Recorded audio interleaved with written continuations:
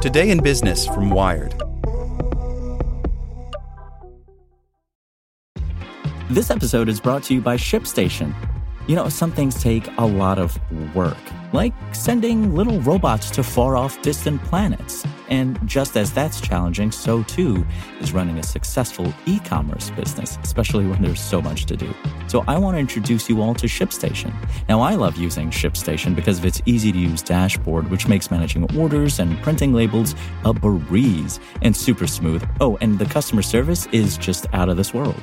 It's exactly what you need to help grow your business. Sign up for your free 60-day trial at shipstation.com/technews. That's shipstation.com/technews. This is the story of the one. As a maintenance engineer, he hears things differently. To the untrained ear, everything on his shop floor might sound fine, but he can hear gears grinding or a belt slipping. So he steps in to fix the problem at hand before it gets out of hand. And he knows Grainger's got the right product he needs to get the job done, which is music to his ears. Call, click Grainger.com, or just stop by. Grainger, for the ones who get it done. Hey there, this is the spoken edition of Wired. Pandora learns the cost of ads and of subscriptions. By Aaron Griffith. At best, advertising is something people tolerate while consuming media. At worst, it's a turnoff. Media companies engage in a delicate balance between showing audiences enough ads to earn a profit without annoying them so much they leave altogether. A new study by internet radio service Pandora shows that too many ads can motivate users to pay for an ad-free version, but push many more to listen less or abandon the service. The study found that the additional subscription revenue does not make up for the lost ad revenue from those who listen less or leave the service. The findings are relevant as digital media companies seek the proper balance of ad-supported and subscription-supported services. As internet users become more comfortable with paying for digital content, media companies from Netflix and Spotify to newspapers and magazines, including Wired, are showing that subscription business models may be as attractive as free ad-supported ones. Culturally, we're moving in the direction of no ads, or at least ad light, and it's a real problem for everyone whose business models are built around advertising, says Rich Greenfield, managing director and analyst at BTIG. Our tolerance for our time being wasted by untargeted, annoying ads is dropping rapidly because we're getting more and more options that are ad light. Greenfield noted that people are more likely to tolerate ads that are highly targeted. That's worked for Facebook because the company collects mountains of personal data in order to target ads. But recent criticisms over Facebook's handling of its 2.2 billion users' personal data have called that practice into question. COO Sheryl Sandberg told analysts Wednesday that the company has considered other forms of monetization, including paid subscriptions.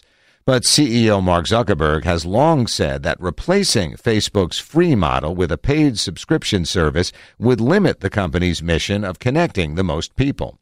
Mission aside, it behooves Facebook to remain ad-supported because that business is extremely profitable. The company reported 46% operating margins on $11.8 billion in first quarter revenue.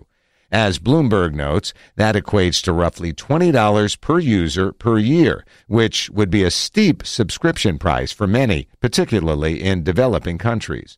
The Pandora study, authored by Jason Huang, a data scientist at Uber, David H. Riley, an advertising scientist at Pandora, and Nikolai M. Rabioff, a senior research scientist at Netflix, supports the notion that advertising is a more profitable path for a digital media company.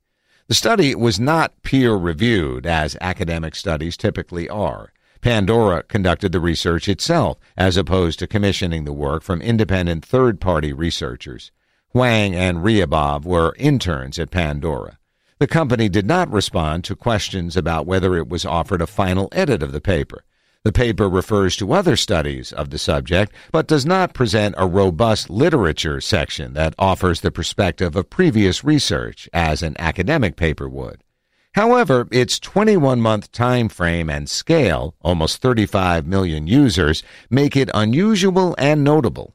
The authors write that the effects took almost a year to be realized, and a month-long experiment would have underestimated the long-term effects of the increased ads by a factor of 3.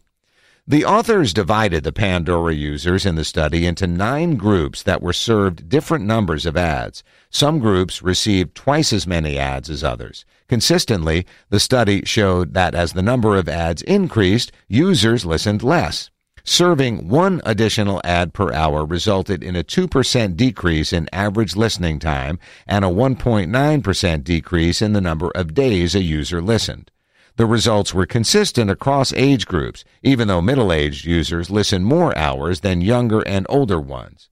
Users who were served more ads were more likely to convert to Pandora's ad-free subscription service, which costs $4.99 a month. Older users were twice as likely to convert to subscriptions as those under the age of 24, which the study's authors attribute to older listeners having more disposable income. It may also be that younger users have less patience for ads. There's a reason why younger consumers are rapidly abandoning television, which serves 18 minutes of ads per hour, Greenfield says. It's just a miserable experience with the ads. In the experiment, the odds of someone signing up for a subscription service increased by 0.14% for each additional ad served per hour. But those conversions came at a cost. For each user that became a subscriber, 3 others stopped using Pandora.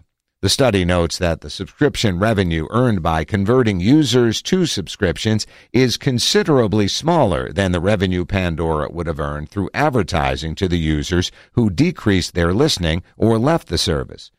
Pandora has struggled in recent years to keep pace with competition, as paid subscriptions to on-demand listening services have surpassed it.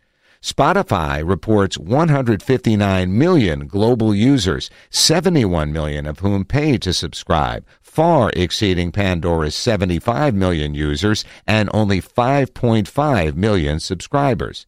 Apple Music, which has no free option, is on track to surpass Spotify in users this year, according to the Wall Street Journal. Earlier this month, Spotify made efforts to attract more users to its free service, a key advantage it has over Apple's subscription-only option, by adding a number of features, including a data-saving option. The company boasted its 40% conversion rate to paid subscriptions, but noted that its mission and business model benefit from the scale of a free ad-supported service. Many people turn to YouTube for free music streaming with ad interruptions, but the company has plans to change that by pushing users toward subscription offerings. In March, global music head Leor Cohen told Bloomberg that YouTube planned to frustrate and seduce users into paying for subscriptions. The company may lose listeners in the process. Mark Mahaney, senior tech analyst at RBC Capital, said a subscription model for streaming service is more attractive than an ad-supported model, but only slightly. If you were to pick one versus the other, you'd probably pick a subscription model, he said. The ideal solution may very well be to have both. Having assumed the market would rapidly swing toward subscriptions, he's been surprised by how many people are willing to tolerate ads for a free streaming product. We have seen a shift, but it's not been a dramatic, huge shift in preference. There's still a very large percentage of people that prefer a free ad-supported service. This is the story of the one. As head of maintenance at a concert hall, he knows the show must always go on. That's why he works behind the scenes, ensuring every light is working, the HVAC is humming, and his facility shines. With Grainger's supplies and solutions for every challenge he faces, plus 24/7 customer support, his venue never misses a beat. Call quickgrainger.com or just stop by. Grainger, for the ones who get it done.